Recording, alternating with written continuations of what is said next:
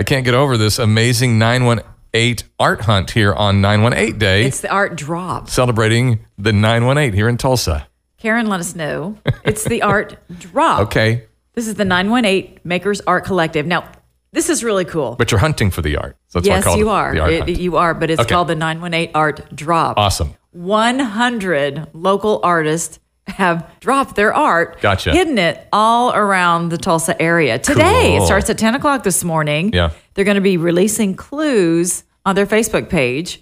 And if you find it, you keep it. So you hunt for it. And Yes. if you find it, you get to have whatever it That's is right. that they make. That's exactly right. That is so neat. Yeah, it's the 918 Art Drop. And if you go to our Facebook page, Katie is about to click share, and you'll be able to find out everything you need to know. And some of the things that are actually available. Well, will I be know there the as well. clues are going to start later on this morning around 10. Okay. Drive around and catch all there is. And you get it for free. I love that. I wonder where they are, like hidden behind bushes and stuff. I don't know. Maybe in a park. Yeah. Who knows?